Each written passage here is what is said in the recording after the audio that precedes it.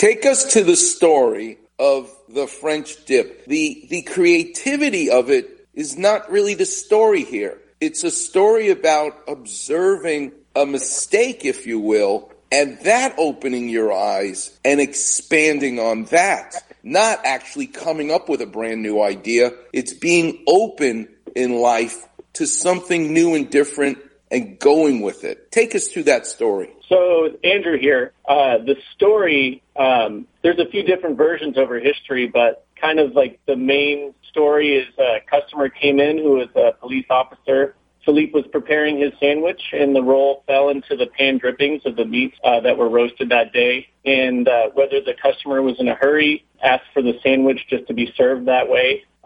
Philippe did it, and the customer came back with some friends, the day after, a few days after, and he requested it to be dipped. So, yeah, not much creativity, more haste. But that was really the birth of the sandwich. And then from that day, Philippe couldn't keep enough au jus to, dipping sandwiches. And so that really created the huge volume of, sandwiches we do every day. And it's a pretty interesting accident. So I've had on this show over 10 years many people who have been iconic restaurants, from El Tarasco most recently to Marty's hamburger place by the fire station near Rancho Park. It seems to me that one of the most successful things you almost have to do in the restaurant business to survive this long is to own the land that you're housed in. Because if you've got a landlord who keeps jacking up the rent, you eventually got to go.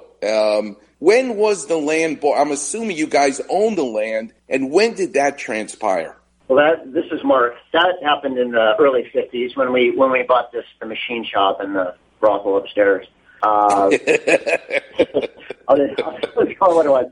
But, you know what that reminds me of? That reminds me of the Seinfeld episode where George Costanza wanted to have everything in life all at the same time. So while he's in bed with this woman, he pulls out a bologna sandwich from behind the pillow. It's kind of the same thing. Yeah, I'm not sure that's the way they were thinking, but yeah. But yeah, you're right. Owning the land, especially nowadays, is critical. We've got lots of parking, which is what a great commodity that is to have. Mm-hmm.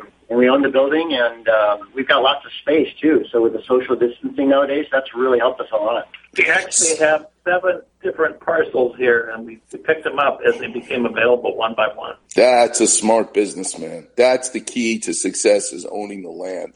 I want to ask you a question. Growing up the son of a carpenter, and I'd love to talk about my father on Father's Day, so this is something that always, in life you have so many sensations, what you see, what you hear, what you touch. But for me, there's nothing greater than the smell of recently cut wood, because I used to go into my dad's shop to see the cabinet or whatever it is that he had just made as a kid, and just being amazed at all the tools and being a carpenter and the smell of it all. But the one thing that really touches me deeply is sawdust. And because that's what was on the floor of the shop, because of all the wood he was cutting up. You got sawdust on your floor in your restaurant. I love that. What is the logic behind sawdust in a restaurant?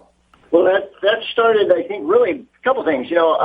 So our great-grandfather and his brothers, they owned some stables. So that may be part of the, the sawdust, the hay story. And then also, but in the old butcher shops, when you'd actually do a lot more of the butchering in the restaurant, they would put down sawdust to capture any of the drippings from, when you cut up the meats. So I think it's kind of a throwback to that. And it's really a tradition for us now.